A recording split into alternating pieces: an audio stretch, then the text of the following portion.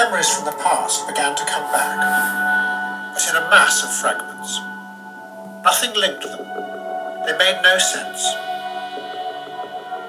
So Zubaydah began to use his diary to write down all the flashes of memory, to try and make sense of who he was. In the end, it would run to over 1,000 pages, a vast collage of memories and feelings, moments of intense loneliness as a child, of watching Pluto meet an angel in a Disney cartoon, moments of fear in combat, the smell of perfume, the anger he felt at friends, moments of sexual desire, and a sensation of autumn coming on.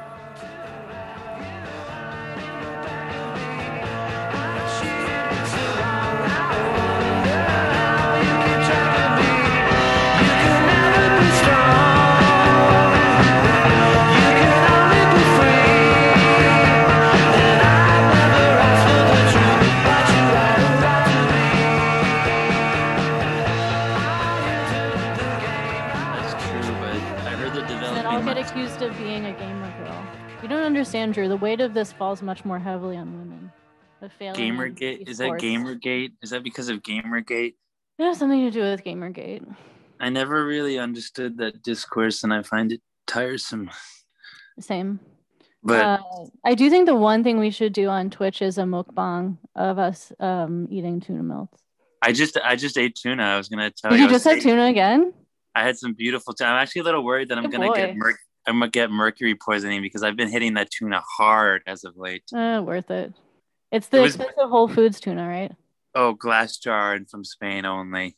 Yes, baby. That's right. What's the brand? Let's get the brand name on the pod so we can do a little ad. Well, I've actually been. This is a new brand. I use the official best brand is Tonino. I think it's called Tonino. Tonino, like tuna, but like a little Italian tuna. Tonino. Yeah. This one was the Ortiz though. Ortiz.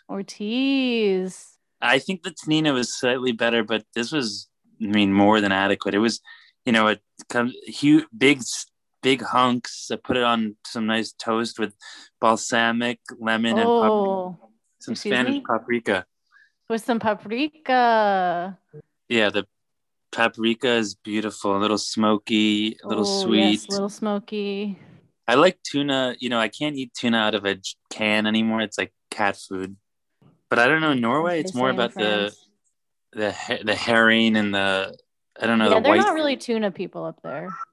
Tuna is kind of more. It's where it's actually an example of Iberian excellence. It's an Iberian, yeah. I love the Iberian. Sure. It's where we excel, and by that I was actually gifted. I was gifted 2 beautiful cans of French sardines with various spices and fragrances and stuff. By whom? A student. That's so nice. Did he know about your love of smoked fish from the pod? I don't know how he knew about it. I think I've expatiated on it, but he found me one day as I was walking around and he said, "Mr. Oringer, I have something for you." And I stood there and he said, "It's fish." And he proceeded to produce from his backpack 2 cans of sardines. Packaged sardines. Yeah, but they were beautiful, like French. They were in a kind of rectangular can, and they had interesting designs on them. I actually still have the can. That was because I just haven't thrown it out yet. It's like stinking out my living room, but what did you eat them with? I did it really simple. I had some leftover potatoes, and I just put the sardines on the plate with the potatoes, and I think I put a little lemon. I just put lemon on them. That's a Portuguese meal if I ever heard of it. Oh my God. Yeah. That's something my ancestors would absolutely 100%. Yeah, during my sojourn in Portugal, a very happy one I might add, I ate many sardines and it was great. Yeah, they love it. I love Portugal. I'd like to go back there. Well, maybe on tour. Do we have any listeners there? Do we have any listeners based in Portugal? No, unfortunately not. I don't think so. We've gotten the latest updates for the international rankings are number 1, the United States of America. Mm-hmm. Number 2, Canada. Number 3 is what is it called? The United Kingdom. Number 4 is Norway. Fuck yeah. I have like 30 downloads in Norway now. I saw we had Saudi Arabia. One in Saudi Arabia. My boy. Yeah. Maybe it's my girl. I really hope it's MBH. What's his name again? MBS himself who's listening to the pod.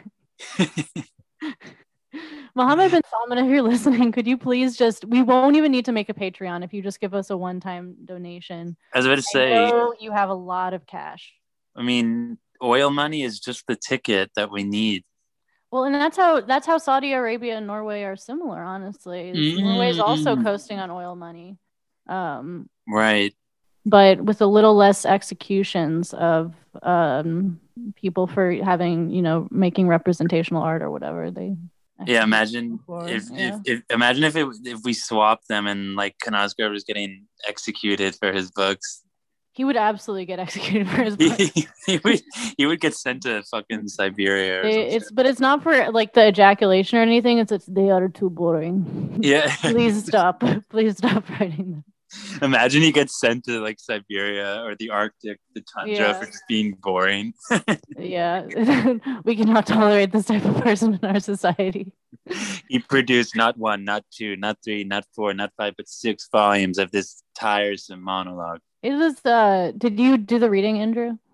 I opened up to it. I have it right here. Oh, cool. Okay. I mean, I did the reading because I read the book hard on my first go around. Yeah, you read the book hard on your first go around. I went hard. I did a deep read back then, so you skipped over none of the words. Is that what you're saying? I never skip words. I know. I investigate every comma.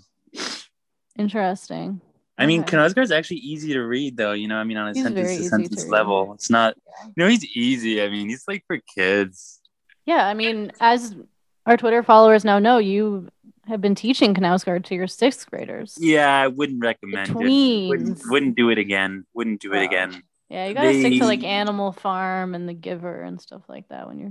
The Giver is the reason my hatred of The Giver is what pushed me to Knausgaard because. Really, that's specifically what pushed you to teach Autumn. No, I've been teaching The Giver and I loathed it so much that I had to shake things up, and I did, and I even said, we're not going to read The Giver tonight. Do not read The Giver. I'm giving you another reading. And if you want to ask why, how I actually did relate them, because, in this loathsome book, The Giver, they don't have color and various other senses. So I signed this creative writing project where they had to basically like explain an object or a sensation to a resident of the world of The Giver. And Knausgaard in Autumn, and in that series is trying to like explain and redescribe the world to his as yet unborn daughter. Okay, that's actually kind of legit. No, it was legit. I just think that unfortunately Karl Ove kind of failed me because the writing wasn't as vivid and kind of exuberant as I'd hoped it would be. Yeah. It was like, and he kind of goes on a bit too long. He's not really like poetically controlled enough to write something like that because he ends up just like digressing and in a way that kind of gets boring. Yeah, he's definitely not poetically controlled. But yeah, so I signed them the passage on Fever, and then one on Chimneys, and one on I don't remember what the other one was on, grapes or some shit. I don't know. Grapes. Oh no, he eats grapes. He says, when I was a child and I had a fever, I could get grapes. It's like, that's what they give you? I guess that's what they give you in Norway when you're It's traditional Norwegian medicine. It's like not a popsicle, you get a fucking grape. Like, I don't know about that. I guess maybe they were freezing the grapes. Yeah. In the freezer. It's already frozen out there. Can you just go, if you have a fever, just take a little walk outside. That's a great point, Drew. Put your head in a snow. Why can't they just cure fevers that way in Norway? just make the kid go outside with no clothes. Yeah, just step outside. It's a natural freezer. What could go wrong? It's always, there's so much slant. If you could count the number of descriptions of slanting snow in my struggle, there's a lot of them. You'd be overwhelmed. But yeah, I wanted to teach the beer escapade that we talked about last time to my seniors. They might like that. I thought they might find it, relatable. Right. Pathetic. Remember that time you hid beer in a bush? Yeah. So did this notorious, famous writer. Well, try it. See what happens. Marcel Proust never. And then you can teach our own podcast episode with Christian as a supplementary. Right. Well, I've been telling students. I've been writing a lot of cover letters, and I say my students and I have been going beyond the fixity of text and investigating podcasts as well. And actually, in one job interview, the woman asked me, "So, what podcast have you been teaching?" And I just said, Oh, okay. I'm bleeping that out. We can have our listeners know that you listen to that podcast. I'm joking. I don't actually teach that. Okay. I was about to say. Of course, I listen to it, but I don't teach it. Okay. Don't admit that, Drew. Do not admit What's that. What's wrong with that? No, remember, we're a politically neutral podcast. We're a psychotically centrist podcast. We can't give any inkling of our political inclinations to our listeners. I had a cold last week, so I actually have a bit of sorry, I meant to say the wasting disease. I have the wasting disease, and I'm now dying in kind of literary fashion. Maybe you should head to a sanitarium. It's not corona. I got tested for it. I don't know why I have to give that disclaimer to our listeners. It's not like you're within 6 feet of me, but I do not have corona. You will not get auditory corona by listening to this. Oh, I've already had auditory corona. It was tough. So I want everyone to know that if I clear my throat on this episode, it's absolutely not a pretension. I really do have a lot of phlegm accumulating. Maybe you should take a little Sudafed. Well, I already take antihistamines every morning because I literally do have fluid buildup if I don't take them. Just another defect that I have. I feel you. Yeah. I got an antihistamine drip. Seriously though, just put a little Benadryl in my coffee every morning. I would compensate for I guess the caffeine would kind of fight against it. That's a good point. Damn, I kind of want coffee now. Just rail some Benadryl. But what was I? Oh, so before I got cut off somehow, we were talking about food and how much of it is discussed in this passage. This is the morning after the famous Beer on the Hill saga. Oh God. It starts. Is this when he says he was craving a burger and fries? That's after the party, the class party. This is like even literally right after the New Year's Eve party, and he wakes up and there's the radio is on in the kitchen, and he's let's discuss it. He says, I sat down and spread some liver pate on a slice of bread. Succeeded after several attempts in spearing a pickle with a fork, put it on top, and lifted the teapot to feel if it was empty. What do you think of that? I actually had the privilege of eating liver pate only last weekend with Cornichon pickles. That honestly sounds really good to me. I like liver. This was almost milder than I expected. It's kind of odd because it's sort of creamy and it kind of looks like you're eating like some mousse or something sweet, and then it's like has this kind of, I don't know, like blood-like taste. I'm not sure. It's sort of metallic. You're not fond of liver pate? I'm not sure yet. Yeah, no, I enjoyed it. We had it with beautiful crusty bread, and yeah. I think it needs some sharp mustard or something, like a pickle, something to kind of cut the like biological intensity of eating like organ like that. Although, my liver is much strong. Liver is really good for your liver. So, although I'm not sure if I were over 15-year-old, if I'd want to awaken and then eat some liver. Well, but and this is something I wanted to talk about. It's holiday leftovers, right? And there's a special magic to holiday leftovers. I didn't think about that. I feel quite fond, and there's just this wonderful abundance about holiday leftovers. Just having a nice sandwich with turkey and cranberry sauce, So that would be the American variation. I guess this having a slice of pumpkin pie for breakfast. I did that in all of Thanksgiving weekend. Well, you derided my leftover meal of choice. That's true. Which is the ultimate leftover apple pie. No, I'm bleeping this out. This is with melted cheddar cheese. No. It's not so. I don't see why you think it's unforgivably bad. It's actually a quite natural combination of a salty, fatty thing with a sweet, crispy one. I think that must be a New England thing. I remember reading about that. Oh, it is, yeah. But I'm a proud New Englander. In Eugenides, actually, of all people, of whomst we spoke last time. Did you ever read the marriage plot? I actually read it in our final month at Grinnell, weirdly. Of course you did, yeah. But I think the chick in that, she goes to the diner at Brown or in Providence, Rhode Island with that dude, and they have cheddar cheese on apple pie. Yeah. That made a big impression on me. I did it before it was cool. I did it before it was Eugenides. Before Eugenides had before Eugenides got his greasy paws on it. Yeah. His olive oil slathered paws. Hey, we're not an anti-Greek podcast, okay? We're not. Sorry. I mean, Greece is like Iberia adjacent, and even though they're sort of over on the other end. Do they fuck with olive oil also? Oh yeah, they fuck. That's the original home of olive oil. Yeah. Okay, so I was right to make that slur. Yeah, but I feel like Greeks are underrated, especially. I guess you could argue that they're culturally quite overrated, but I think like modern Greeks, like people forget that Greece is still around and I know. There.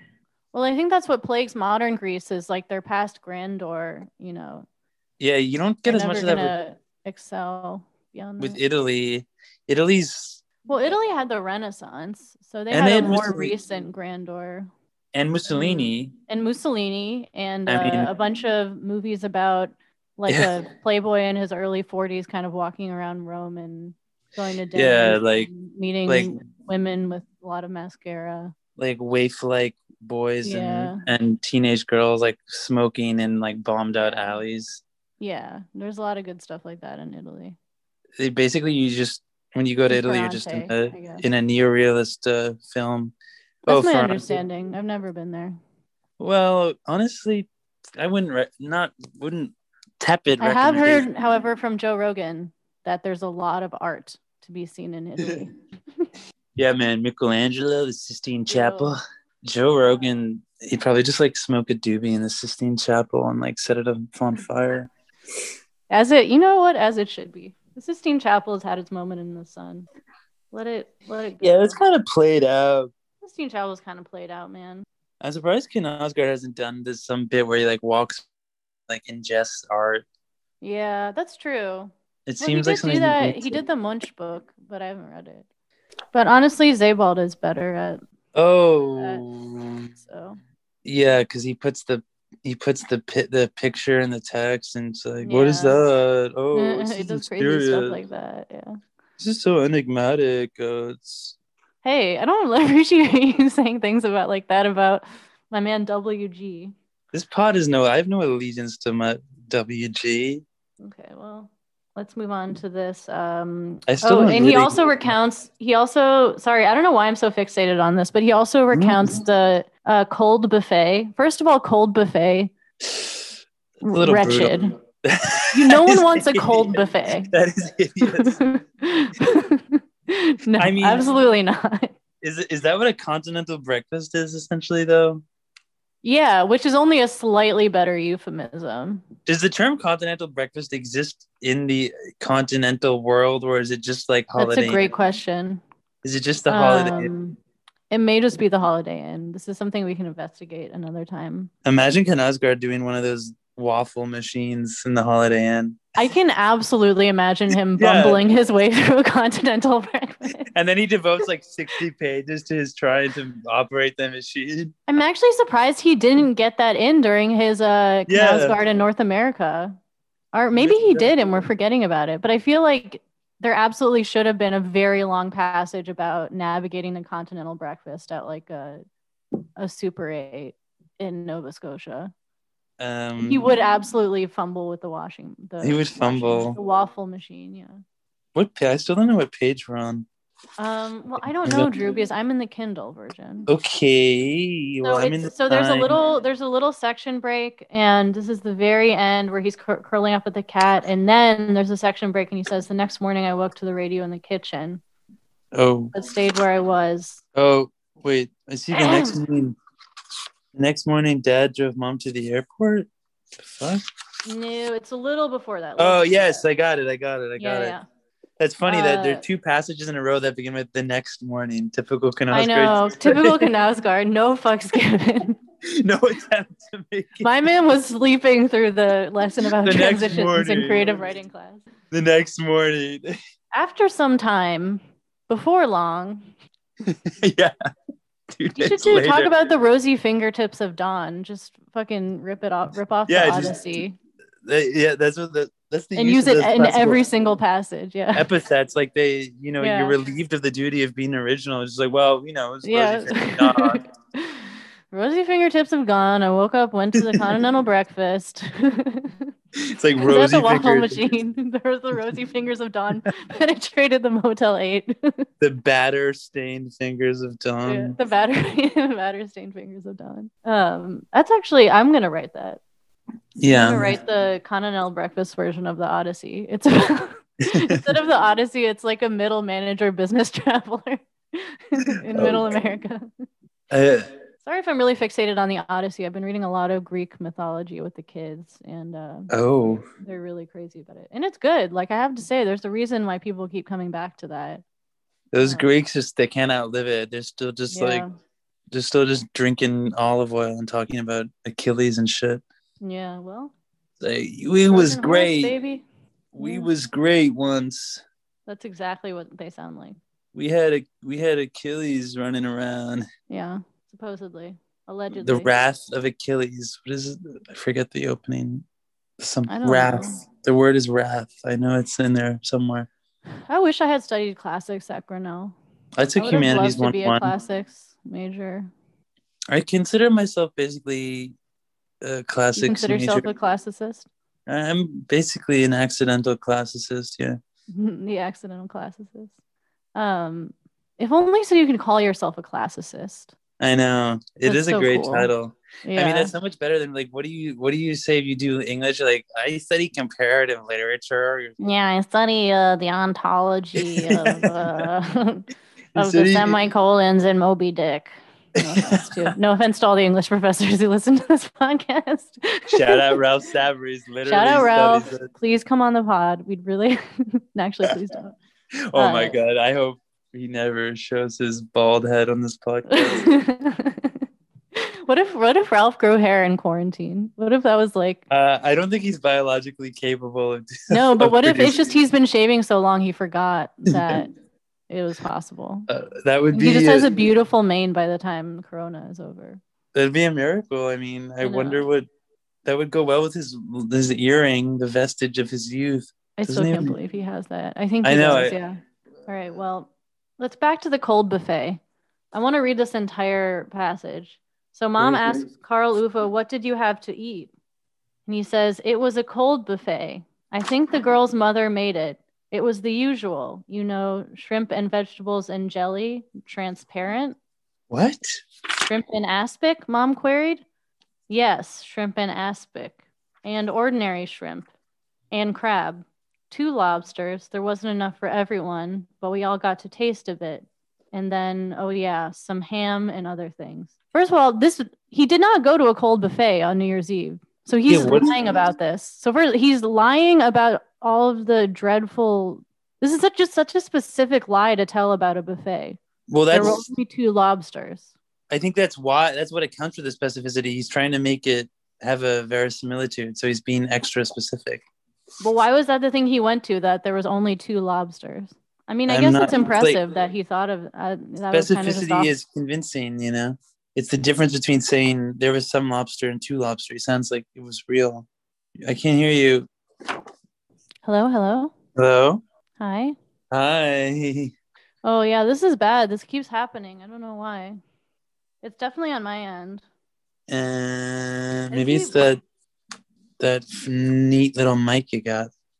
Yeah, it's because I flew too close to the sun with audio equipment. I keep trying to go above my grade in terms of you got another technology. Myth? Yeah, is that another mythological reference? Another myth. Shit, you are basically a classicist now. Who knew that babysitting was a road to classicism? Well, to be fair, I've been referencing Icarus on like a weekly basis for years. I don't know why, but he always comes up. It's just such a good reference. Yeah, you can always just deploy that phrase, and I flew too close to the sun. Yeah. I wonder if they do that in Greece. Like, do they probably just say all the time? Oh, that's a great question. Christos, he flew too close to the sun. That's how their economy got fucked up. Yeah. Doesn't Germany like own Greece now? Something like that. The fuck? And that's what Angela Merkel said during the bailout. She said, "You flew too close to the sun." Yeah. Oh, sorry. We're straying too close into politics, and I want to be clear that we have a completely neutral view on austerity on this podcast. Yeah, I remain austere. Yeah, we remain austere with our political views on it. Spartan. We remain Spartan. But it's just a good reminder that that's where upper Midwestern cuisine comes from. Kind of all of that dreadful like hot dish, and I think that's like German. I remember I once went to an Iowan Easter, and I saw some substance that to this day I have still not identified. And I was lethally hungover that day, like on the verge of vomiting every 2 minutes. And I saw this pinkish gelatinous thing, and it was like quivering in its bowl. And I've never recovered from that. I mean, I felt the bile rising instantaneously. And I'll never probably sentient. I'll never forgive Germany for exporting these things to. I think it's also Scandinavia, because that's where all the Scandinavians went. Is Minnesota and North Dakota. They went up to they went up to Minnesota. Yeah. I mean, shrimp salad kind of, or is it? No, it's not salad. It's shrimp jelly. Shrimp in aspic. What is that? So do you like smear it onto bread? Do you smear it, or do you just spoon it? Maybe you just take, it's like gefilte fish. You take a little slice of it. I find gefilte fish actually pretty creepy as well. I don't care for it. It's. I don't know what was going on in Central Eastern Europe with like ways of preserving fish, but they found the least attractive. See, the Greeks and the what? Oh, you find looking at some pictures of shrimp in aspic. Oh. Is it horrifying? Is it hideous? This is so upsetting. Oh no. What does it look like? Can you show me? Oh, no offense to this lady who posted a picture of her shrimp in aspic. I'm sure she's like her name is Carolyn Park at Homemade Happiness. I'm sure she's like the nicest lady, but this looks disgusting. But you make it with lemon jello, and then you put shrimp and celery and onions. This is like a kind of like a 50s housewife thing too. Essentially, yeah. Like when everything was like suspended in jello, like. Yes. That was kind of miraculous. I feel like I'm sort of sad I missed out on that. Like cubes of ham suspended in pineapple jello or something. Yes. Can you imagine just going to your friend Bobby's house and his mom just brings you a slice of that? She just breaks that out, yeah. Well, that's why it was the golden age of America. And then you just proceed to like go smoke a pack of cigarettes, and you're like 8 years old. Yes. Actually, my dad did indeed smoke cigarettes when he was in 3rd grade. They would steal them from his friend's mom and then smoke them in the sewer. Those kids, they got strong, you know. They got really strong, yeah. They got tough. Oh, resilient. I'm just so upset by looking at this. I'll put wait. I'm going to look at it. Can you still hear me? Yeah, look at it. I can still hear you. Just Google shrimp and aspic. That's exactly what I typed in. Oh! Also, the way it's like a decorous mold. Oh God, that is horrifying. Why would you do this to shrimp? I suppose it comes out of a utilitarian need to like preserve something, right? An aspic functioned as a preservative. I certainly hope it has some utilitarian thing. Otherwise, it's just pure violence. I mean, in any case, at this point, it's no longer necessary. So yeah, give it up. Give this vestige of earlier times. It can go. Here's one from Food 52 called Retricado Aspic with mango and shrimp. No, absolutely not. Oh my God. The wonderful wobbliness of 60s and 1770s gelatin mousses. Mm-hmm.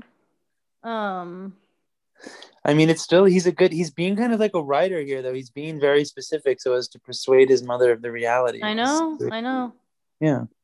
There's not only the shrimp and aspic, there's the ordinary shrimp and the 2 lobsters. And then he kind of ran out of steam and he says, oh, yeah, some ham and other things. And Mom says, sounds good. Here's a New York Times recipe. I know, I saw the New York Times thing. When was this written? Was this new? Question. If it's like rehabilitated shrimp and aspic. Yeah. I don't know. Maybe we should, we should make this together one day. Well, we should do the mukbang. It'll be part of. You don't know what a mukbang is? It's eating on camera. Oh. Yeah. Is that like a porn thing? No, it's like a huge video like subculture. It started in Korea, but it's like I've seen videos of women eating things. Yeah. But it's not just women. Oh, I've seen mostly women. Yeah. I haven't. Well, maybe it's because you're looking on certain types of websites. No, I meant they were eating like I've seen Asian women. Yeah. like eating like burgers and things, and also just eating various creatures. Yeah. Wasn't there? Yeah, I've seen it. Yeah. Mukbang. A mukbang, yeah. Yeah, I don't know if anyone wants to watch me ingest shrimp. I mean, I would love to. I'll eat on the air. We could just do it for our own enjoyment and then never release the tapes. It'll just keep them in a vault. Hey, that sounds cool. Yeah. I would. What I don't even understand what as aspects the same identical to Jello. Yeah, maybe it's the Norwegian word for. I mean, Jello is originally made of pig gelatin's pig byproduct, right? It's a byproduct of pigs. Claif. Oh well, yeah. I mean, nothing. If you'd aspic and shrimp at the same gelatin and shrimp, I mean, you're like. What could be more claif? You basically regrow your foreskin if you eat that. It's just. It's true. This entire meal that he outlines, because after that he takes a piece of salami and eats it with mayonnaise. My man is growing several foreskins. He never had one to lose. I mean, he's just got that weird bent ass. That's true. Do we ever know whether he is cut or uncut in this? I imagine I think this probably if he was born in Norway and they didn't snip. Yeah. Kind of surprising that we don't know, given everything. I'm surprised that we don't see him like dealing with smegma. That seems like a Knausgaardian image. That does seem like a Knausgaardian image. Well, something to ask him if he ever comes on our show. Right? Hey, man. So, can you talk about smegma? Yeah. And then I'm just surprised it hasn't inspired like 60 pages of digressing into how he would wash off his foreskin. I mean, honestly, I'm interested just sort of. Well, that's what we can in our Knausgaard fan fiction. We need a story about the waffle maker. Yeah. Story about smegma. Smegma, waffles, aspic. Yep. These are what we call in the writing biz vivid details. Absolutely. In the business of prose. In the business of prose, yeah. The highly lucrative business of prose. Yeah. I clapped my eyes on the brawn Grandma had made. Perhaps brawn wouldn't be a bad idea for the next slice? ? And then one with lamb sausage. I think he always eats 4 sandwiches. This is like a biblical thing, except instead of the 7 whatevers, it's like he always has to eat 4 sandwiches. I'll also note here that he's doing a very classic Knausgaardian technique and kind of writing this sentence fragment way. I hesitated, took another slice of bread, scanned the table for something to put it on. Salami with mayonnaise, that looked good. It's kind of that just is like very Knausgaardian. It's like this inventory, this like listing style. I suppose here he actually is sort of hungover, so maybe this is how his brain is processing these details. Yeah, but this actually did seem like a very authentic depiction of like a hangover to me. Yeah, or felt like one. But he goes to Pear's house, and they watch The Guns of Navarone on VHS. Did you ever watch that movie? I don't even know what that film is, but you've never seen The Guns of Navarone? I watched it with my parents when I was a kid. I really loved it. It's like a World War II adventure film. Oh, I love that kind of thing. Yeah, I think you would really like it. Yeah. Okay. I haven't seen it. It has but there's kind of it's the day after, and I think the punchline is that he has much more fun with his lame friends who don't go out on New Year's Eve watching the Guns of Navarone in their basement. That's classic. Than he does drinking. Because then there's no anxiety about exactly entering this hierarchy of being cool and getting laid and all that tiresome business. Yeah, good old Pear. Pear seems like just an absolute mensch. Like, Carl Ufa treats him like shit. He's like, doesn't even let him sit on the bus with him to school because he doesn't want to be associated with him. And yet he still like rewinds the Guns of Navarone for him. Sometimes you just want to hang out with your bros and watch the Guns of Navarone. Yeah, and that's the moral of book 1. Yeah, that's what you should glean from this text. Think about this. Don't try to do anything. Don't spend 180 pages of your life trying to get beer off a hill. Unless you're going to write an international bestseller. Yeah. I remember thinking all I wanted to do was sit right here in a newly built house in a circle of light in the middle of the forest and be as stupid as I liked. That was nice. That's the dream. Yeah. And it's always the things that have absolutely no expectations heaped on them that are the best or the most peaceful. Then there's a very weird part with Dad gives Grandma a tablecloth. And no, even before that, this whole section where they come back from dropping Mom off at the airport and visit Grandma and Grandpa is very creepy reading it a second time because he's describing the layout of the house that he will later clean out with Yngve. Also, the conversation they have in this house is so stilted and it's the most banal. He's giving us the most banal reporting of what they talk about. How are the roads? He asked. Icy. That said, was this like local news? Worse on New Year's Eve, and there was no traffic to speak of either. And then even he feels uncomfortable. He even says, "So it's 1985." Just to break the silence that had already lasted seconds. Maybe this is why they said that kind of reverberates across time, even though he's talking about it being 1985. Like that moment of trying to futilely trying to incubate conversation is like that struck me as very authentic. Actually, I think this is a significant moment in the book because the new year itself is kind of like insignificant almost. It's sort of this like boring anticlimax.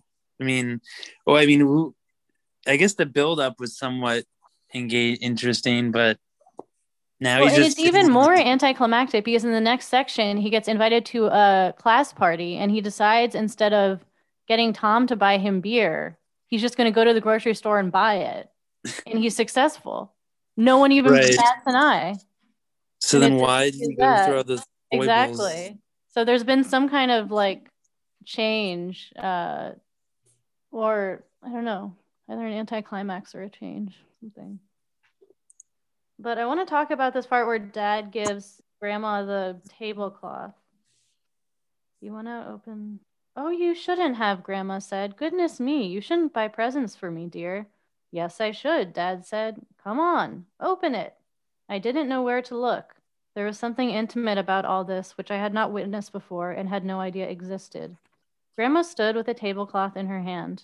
My, how beautiful, she exclaimed. I thought it would match the wallpaper upstairs, Dad said. Can you see that? Lovely, Grandma said. Well, Dad said in a tone that precluded any further embellishments, we'll be off now. We got into the car, Dad started the engine, and a cascade of light struck the garage door. Grandma waved goodbye from the steps as we reversed down the little slope. As always, she closed the door behind her when we were turning, and by the time we drove onto the main road, she was gone. Page break. In the next days, I occasionally thought about the little episode in the hall, and my feeling was the same every time. I had seen something I shouldn't have seen. Wait, which episode is he talking about there? When they go visit Grandma on the way back from the airport. Yeah, I know, but what happens in the hall? Dad gives grandma a tablecloth. That's all that happens. That's the exchange? Yeah. Why does he feel as though he had a sort of moment that... Well, that's why I bring it up. It's something, I think it's there's something too intimate about it, maybe. Also because his dad is such a distant figure for him. Maybe seeing him in a moment of intimacy with grandma is too much. It's funny though that there is something intimate about, I mean, maybe there is, but it's also just like... Oh, giving a gift is intimate, I think. But it's not exactly like you saw them making out. Drew, you're so narrow-minded. Come on. I mean, no, I'm not. I'm just saying that this is just a mundane gift giving. Right, but that's the whole point of Knausgaard, is mundane and seemingly insignificant moments can actually have outside significance. I see that, but no, I mean, I guess I just find it mysterious. That's what I'm saying. It's very mysterious. Yeah. And it's never really explained fully why it felt like a violation, but there's all these things that are like that he throughout this book I think identifies as strange violations or encroachments. For example, the gravel in the garage, or that I think are very textural, and the fact that they're not resolved is, I think, of course, contributes to the verisimilitude. Even this one, this just seems like a stretch. I'm not sure what to do with this. He just witnesses his dad giving his mother a tablecloth. Yeah, but think of how odd that is for dad to do, because we know dad is this incredibly distant figure who has absolutely almost no warmth for anyone around him. I suppose it is interesting that eventually the grandma and the father will enter into this like sick enmeshment of alcoholic. Yeah.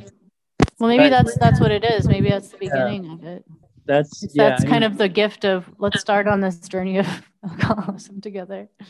Yeah, I don't know if this inaugurates their decay or something, but yeah, it's the inauguration ceremony. It's still, I guess, when I read that moment, I actually had to go back and see what he meant, because as I read it, I didn't realize that. Yeah, I think I did too. Moment. Yeah. What did I miss? Like, what did he witness in the hall? I mean, even the word witness.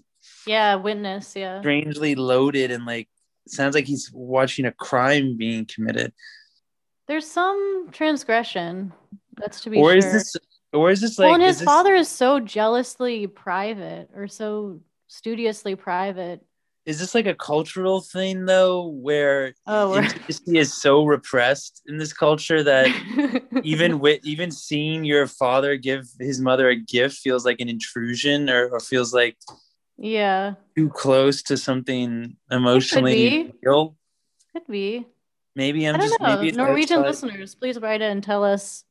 Maybe I'm being like Americo-centric or something. Yeah, maybe we're being chauvinistic. Is that actually a huge transgression for a father? Well, in Norway, mother a tablecloth. If you ever see your father giving his mother a tablecloth, you need to. And one that matches the wallpaper.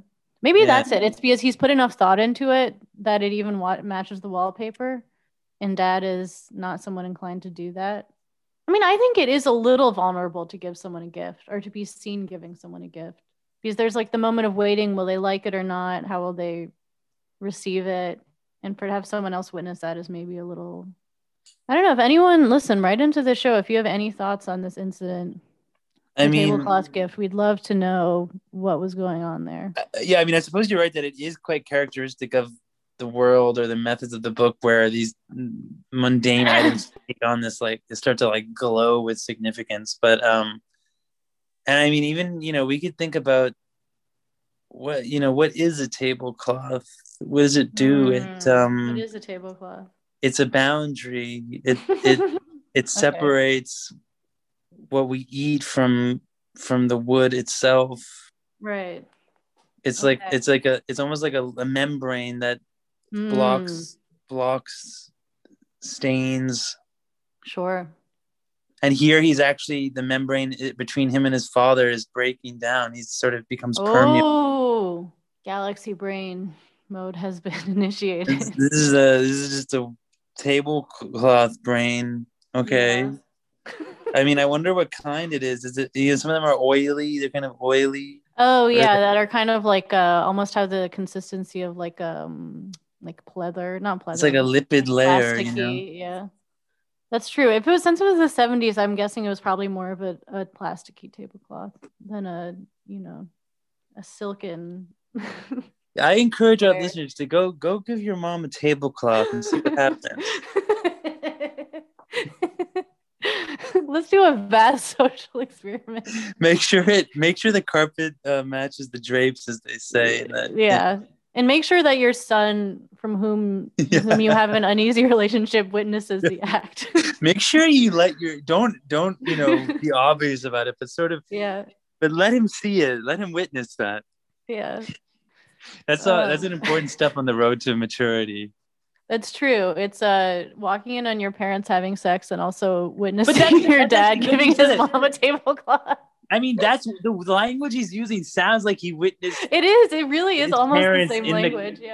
In some primal scene here, like it's like, imagine a Freudian case study, but it's just about this repressed Norwegian guy who can't get over the fact that he saw his father. Because they're so repressed, it doesn't even have to be like a sexual act. It's I witnessed my gymnast teacher spread liver pate on a piece of bread. And he did not know I was watching. Even Freud would be out of ideas. Like, what? Yeah, I'd be like, well, maybe he was just enjoying some liver pate. Yeah, sometimes pate is just pate. A pate is just a pate, and we want to be clear about Although that. I don't know, in Knausgård, it's weird that it's not like these mundane items become like sort of symbolic in a tiresome, transparent way, but they just start to kind of resonate. I don't know. And here I kind of liked, I guess he does explain it a bit, but it's an odd incident to say the least.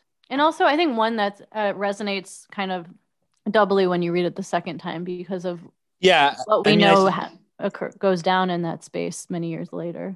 I suppose that especially like the cleaning of the house, as you said, becomes so kind of traumatic or intense that seems to almost be the only way to read it. And like especially because we know the house that they'll like build together, well, it won't be built, they won't build any kind of house at all, they'll just destroy the house.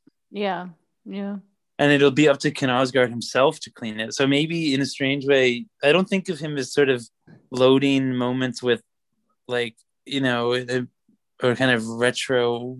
Yeah, there is one thing though, and this could just be a coincidence, is that what do they eat at Grandma and Grandpa's? They eat a plate piled with rissoles, and gravy.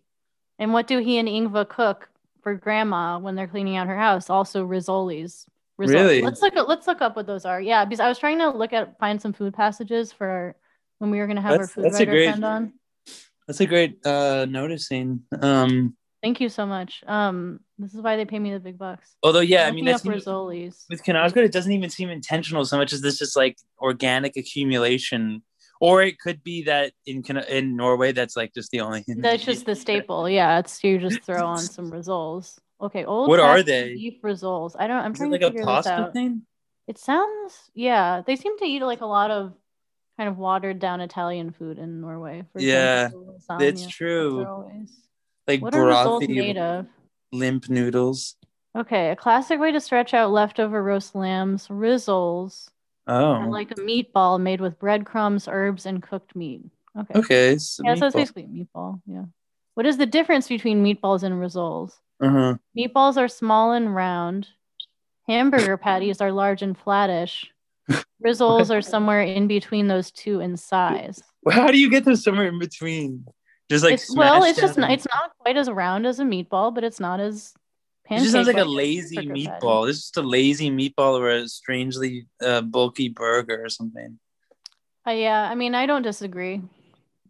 We should definitely one of these days we need to have a Knausgårdian feast. Exactly, that's what I've been saying. Cook up some sardines and tomato sauce, some rissoles. I won't eat for days. It's like, God, that's gonna take a toll on the esophagus, though. I don't know if I can deal with that. Yeah, I mean, we'll have to like do a cleanse or some kind of. I'm already on a pretty high dose of omeprazole as is, so I can't hear you. You're mute. Oh wait, I'm muted. You're back. That's why. Okay. I don't know what happened just there. Too many rizzles down the gullet. Too many rizzles. I'm gonna rizzle Hayes. Yeah, so we were talking about rizzles and or rizzolis, as it maybe we're not sure. Somehow it sounded like a pasta item. It sounded like it does. It sounds like it should be a pasta shape or like that was like a ravioli adjacent to ravioli. Yeah. Yeah. So moving on from that, there's the last thing we need to talk about is this. So Karl Ove says, I feel seen at something I shouldn't have seen, but it passed quickly. Mm-hmm. And the reason it passed quickly is because this is the beginning of the Hana saga. Do you remember Hana? Yeah, of course. How could I forget? Yeah. So Hana is this girl in his class of whom we've heard about before, because remember, he gives us that long list of every girl in his class and like a short, pithy description of them. But with whom he suddenly falls in love at a class party. And it's kind of, I love this the whole weekend he describes. It's and here's his father's out of town. Maybe that's his father's out of town. So it's like this sudden kind of serendipitous coming together of events. That's like this moment of intense or weekend of intense liberation. Because also even the last party, he comes. Dad has left some fresh shrimp in the fridge. Yes. I want to read this passage because it rocks. It's amazing. So on top, so Dad has the note. He says, Karl Ove, I'm at a seminar this weekend, coming home Sunday night.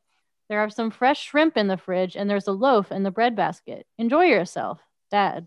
On top, there's a 500 krone note. Oh, this was just perfect.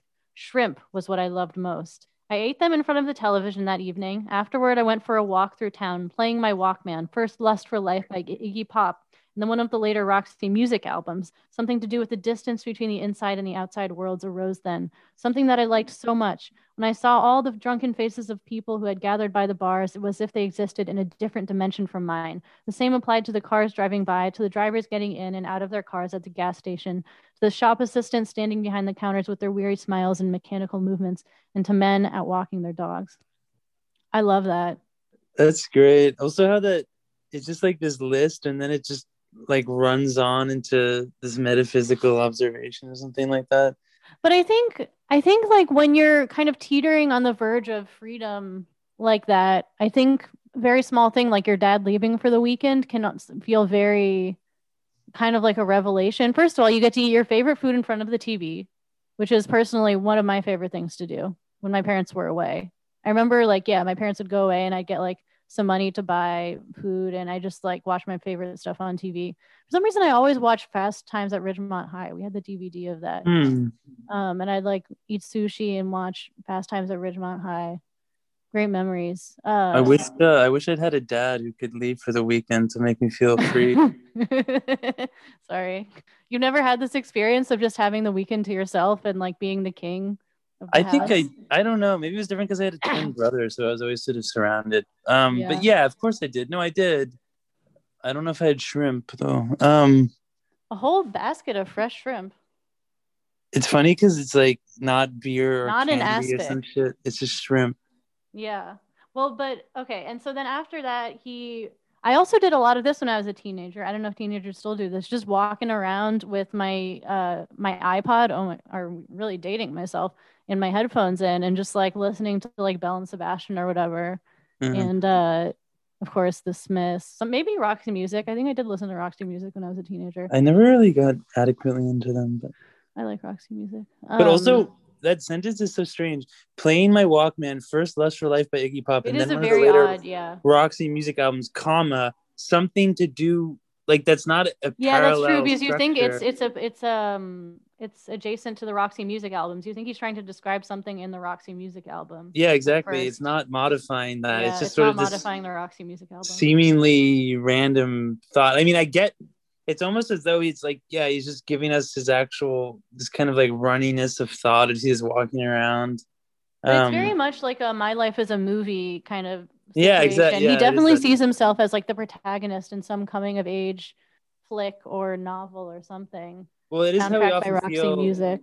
I mean, I still feel that way. You know, when you're walking around playing music, you feel as though you're in. I do, but I think that feeling was much stronger when I was a teenager. Maybe I just never grew out of it because I didn't have a No, you're a man-child. Yeah. No offense. I'm a proud man-child. But it's like, remember he talks about everything being, in the very beginning essay of this, he talks about everything being charged with meaning. And I think this is a very good example of youth being a time when things can be supercharged with meaning, especially if you have an accompanying soundtrack of Iggy Pop and Roxy Music.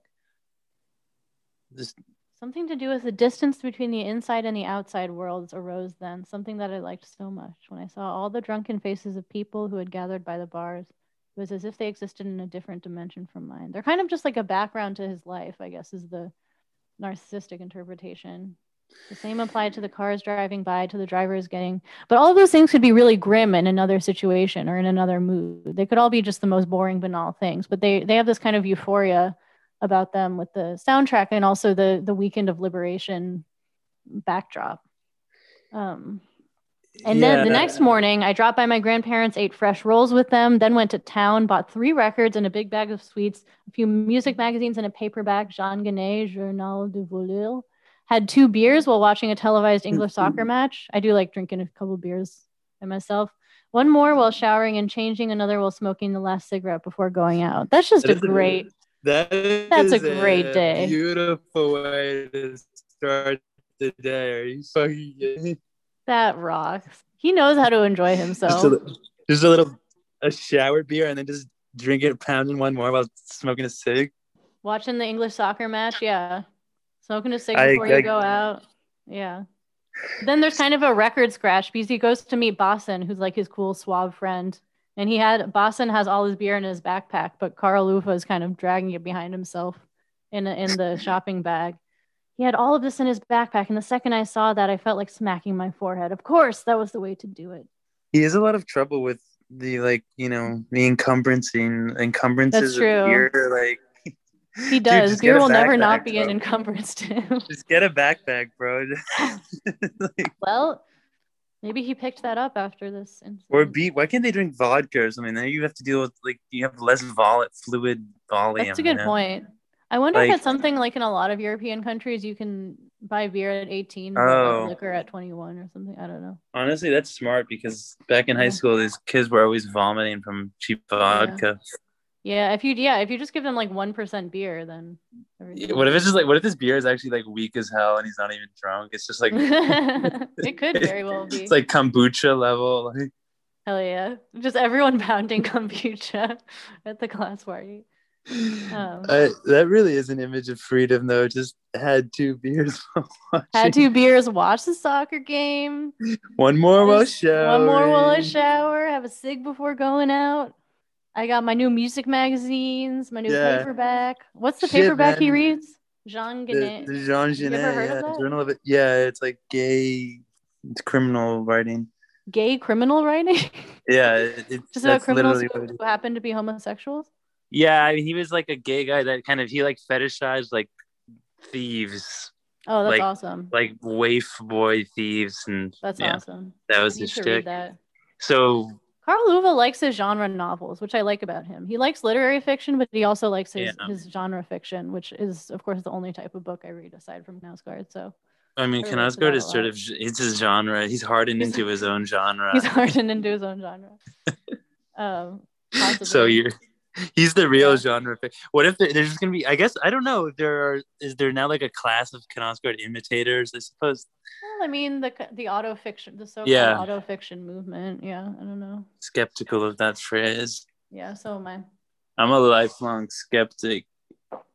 I would I would love to write dime store paperbacks about a guy just meditating on a painting and fumbling with the waffle maker. Just churn them out at the rate of some guy in the 1940s churning out really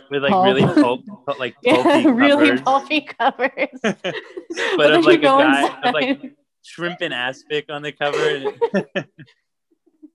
That'd be amazing. Just a horrifying picture of gelatinous. Yeah. And that's the hot new mover in the publishing world. I would love that. I had 4 beers in the shower. I was listening to this. Honestly, that sounds like I want to live out that. I wish I'd had that this very weekend when I was. That's 16. such a good vibe. Can you imagine?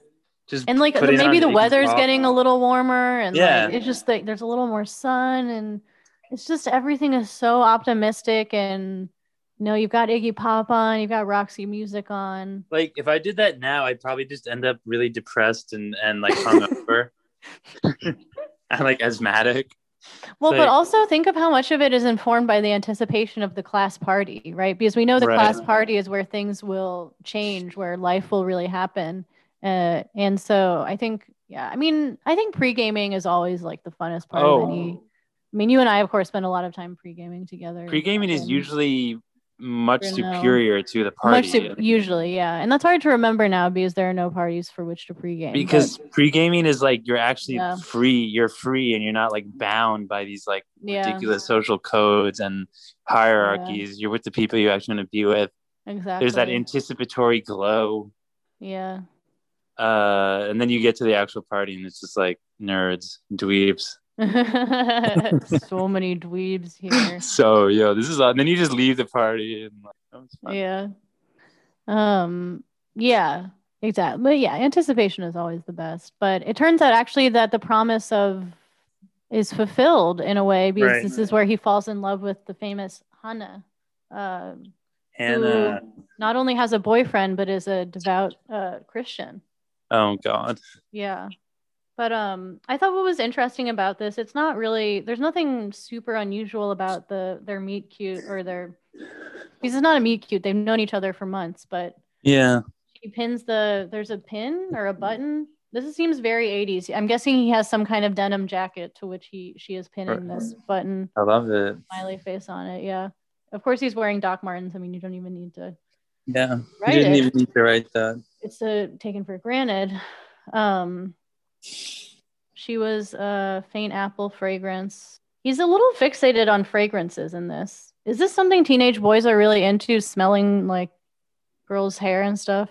I mean, it just happens unconsciously. It just happens. I don't know. I don't know about this shit anymore. There's no fragrances. There's no fragrances anymore. I have like spiritual COVID. I don't smell. Yeah. Spiritual COVID. But I thought where was there's a musical cue in this. There's a song they're listening to where everything comes together and he has the revelation about Hannah. Frankie Goes to Hollywood, the power of love. Have you ever heard of that song? No, but I just realized that this is basically the Kanazgardian version of Risky Business, except, you know the movie Risky Business? Tom Cruise starts a brothel in his house. He starts a brothel in his house? That's the plot of the movie? Yeah, it's like an 80s teen movie, and he starts a brothel, but instead of doing that, this is Kanazgar's version of like the crazy weekend in the 80s, but... I have to go soon because my mom is here to pick me up, and we're going to go to my house, but... I go every Sunday. Really? That's good. Yeah. You should tell your you might witness something involving the tablecloth when you're there. Yeah, I'm gonna look out for that. Unfortunately, both of my grandmothers are long gone, but well, that would be extra. That would be really it's like the tablecloth seance. So they're talking about something. Oh yeah, there's this song where like it's like literally almost they see each other across the room, and it's Frankie Goes to Hollywood, the power of love. Have you ever heard that song? No, we should play it. I don't have no idea what that's even talking about. Let's play it. Maybe I'll do a cover of it for the... Ooh, yeah. Maybe I'll just edit it in later. Hold on, I'm bringing it up. But Hannah. Do you see Hannah. It's like Hannah. The most cliched love writing. I know. Feeling her so close to me, standing nearly as close and talking. Her laughter, her green eyes, her small nose. Hannah. Okay. This is kind of... We should make an Art Struggle Spotify playlist. Oh, wow. That'd be phenomenal. Where is he going to say the power of love? Let's skip ahead to the chorus.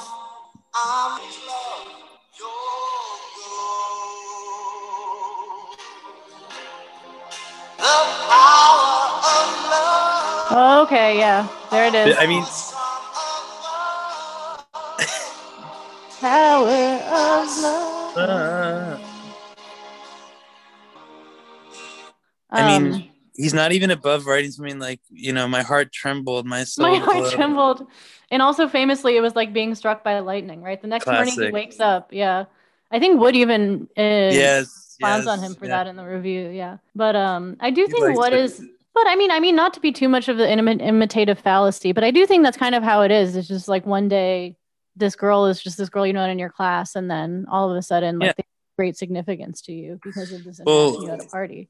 Why reject the cliche if it's the cliche if it's true? You're really not going to plumb much more complexity into teen relationships. I mean, at this point. Part of the joy of these passages is they're kind of how cliched they are almost. Yeah, but recognizable at the same time. I mean, this is almost on the left. This is almost like Knausgaard in an 80s teen movie. I mean, it is Knausgaard in the 80s. This whole passage is a bit, Like, can't you picture he's at a party and like it goes like, it's like slow motion and this song takes over the sound and he's like fixated. I mean, you can see it film. You can literally see it, yeah. I mean, the whole thing is a montage from Dad leaving the note to him eating the shrimp in front of the TV. Yeah. To him buying the music magazines, to smoking the cigarette as he's getting his Doc Martens on. And then Hannah. This song gets louder and louder. Yeah, the song, The Power. Actually, I want to film this segment so badly. I would love that. Yeah. I mean, in the 60-hour adaptation of My Struggles, surely this will require. We're working on it for HBO. We're entering into Prestige TV. That's true. Can you imagine? It'd be funny to take it, but like, oh well, we're resituating it in like a suburb of like Washington D.C. in the 90s or something. It's basically the same story though. It's the same shit. Like, and he's a girl. And he's a girl, and just a little. But it's like the idea is the same. It's funny. It would be funny if we like took the narration and it was like. And his dad is actually really nice, and it's just they're just a happy family. But everything else is the same. Yeah, he's Jewish. Yeah, she's Jewish. Yeah. Should I call? Should I invite her out? At regular intervals, happiness surged among my nerve channels. My heart trembled. My soul glowed. Suddenly, I couldn't wait for Monday. I couldn't wait for school to begin. But I mean, all jokes aside, I think really when you do have that euphoric feeling of falling in love, it really is that simple. Like, especially when you're that age. Yeah. It's such a pure feeling. I mean, I genuinely wish I could return. I do wish I could return to that. I want to glow. It's far too late. It's too late. I just want to have a beer in the shower and be struck by lightning. Yeah, be struck by lightning. Listen to Frankie Goes to Hollywood. Eat some shrimp. Maybe if I just do this. If I just live this in this regime, regimen, or regime, the Knausgaardian regime, the regimen of just eating shrimp and drinking a beer in the shower, and then I can just go to a party and put on this song. Yeah, and it'll just happen. Some fragrant woman will walk by me, and I'll glow. I'll glow, baby. You'll glow. Happiness will surge along your nerve channels. That's a kind Did you ever like have that in high school though? Like there was some girl where all of a sudden you were just like, holy shit, she's so fragrant. I'm obsessed. I was actually gonna say that no, I don't. I actually can't relate to this moment. I never truly experienced this level of pure crush. Yeah, it is too bad, but I compensated later on. I guess I don't know. That's true. I guess so. By having many monogamous relationships. And is that ironic? Yeah, that's true. That's true. Once upon a time. But yeah, this whole passage is just delightful. I forgot how endearing it is. It's really endearing, yeah. But I wonder what mood Knausgaard is sort of writing it in. Like he's not writing it nostalgic. I mean, there's not nostalgic reflection or even. I mean, it's kind of not. It's barely reflective. Yeah, I'm guessing this is one of the passages he kind of just coasted through. Yeah, he just no revision. Through. Yeah. But I mean, it works. Yeah, it works. It works. And especially especially since there is that very simmering or kind of buzzing undercurrent of dad and grandma just beforehand. There's also something on the horizon. Yeah. Actually, even though we're talking about it for a while, like this, because the book ends in this state of like decay and then maybe a kind of renewal, born out of that destruction. You don't necessarily, you don't finish the book with these images sort of resonating quite as powerfully. Yeah. Although weirdly enough, when I do think about this, my struggle number one, I do often come back to this, like the beginning or his adolescence. And maybe I think that's intentional too, because I mean, Knausgaard does he gives adolescence with a capital A or whatever, like its dignity, like it's like that part of it. He accords it a kind of dignity precisely through using the cliched language, I think. I think you could say that. To say that, and even that, he's not, it's interesting too, because he's not some like hypersensitive writer kid here.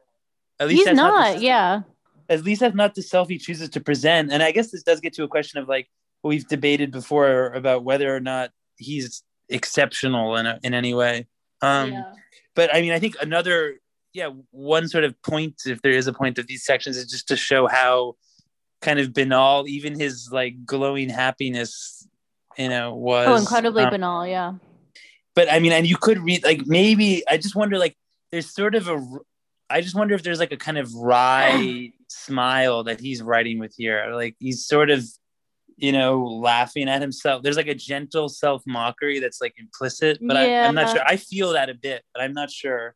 I think, I mean, I feel it's so hard to imagine him smiling, but he may have been, Well, I mean, I just mean like when you read those cliched passages out loud, like it's almost impossible not to chuckle a bit. And like, I guess he's just trying to show, I mean, but it's not as though he's ruthlessly like mocking his younger self. No, not at all. There's a gentle kind of humor to them.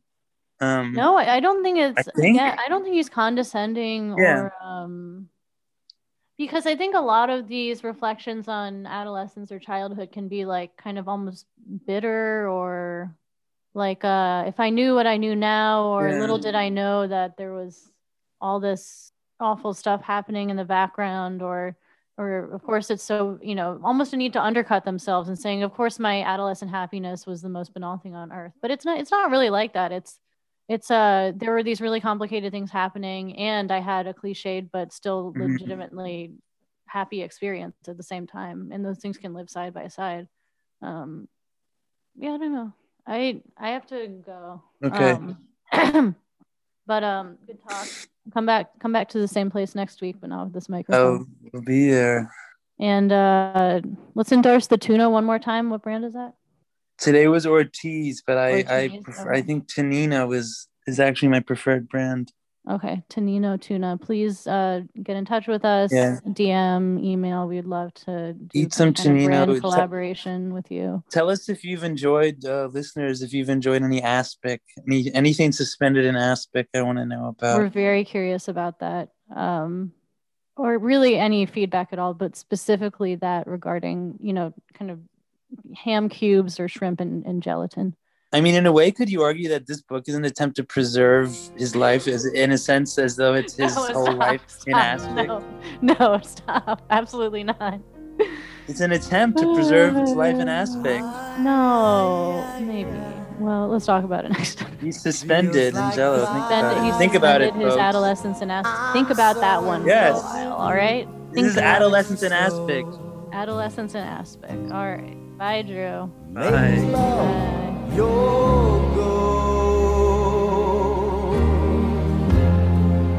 The power of love, a force from above, cleaning my soul. Flame on burn desire, love with tongues of fire, purge the soul, make love your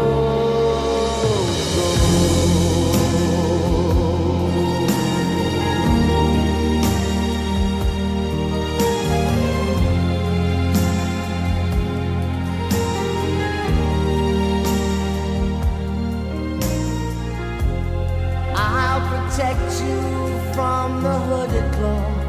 Keep the vampires from your door. When chips are down, I'll be around with my undying, death-defying love for you.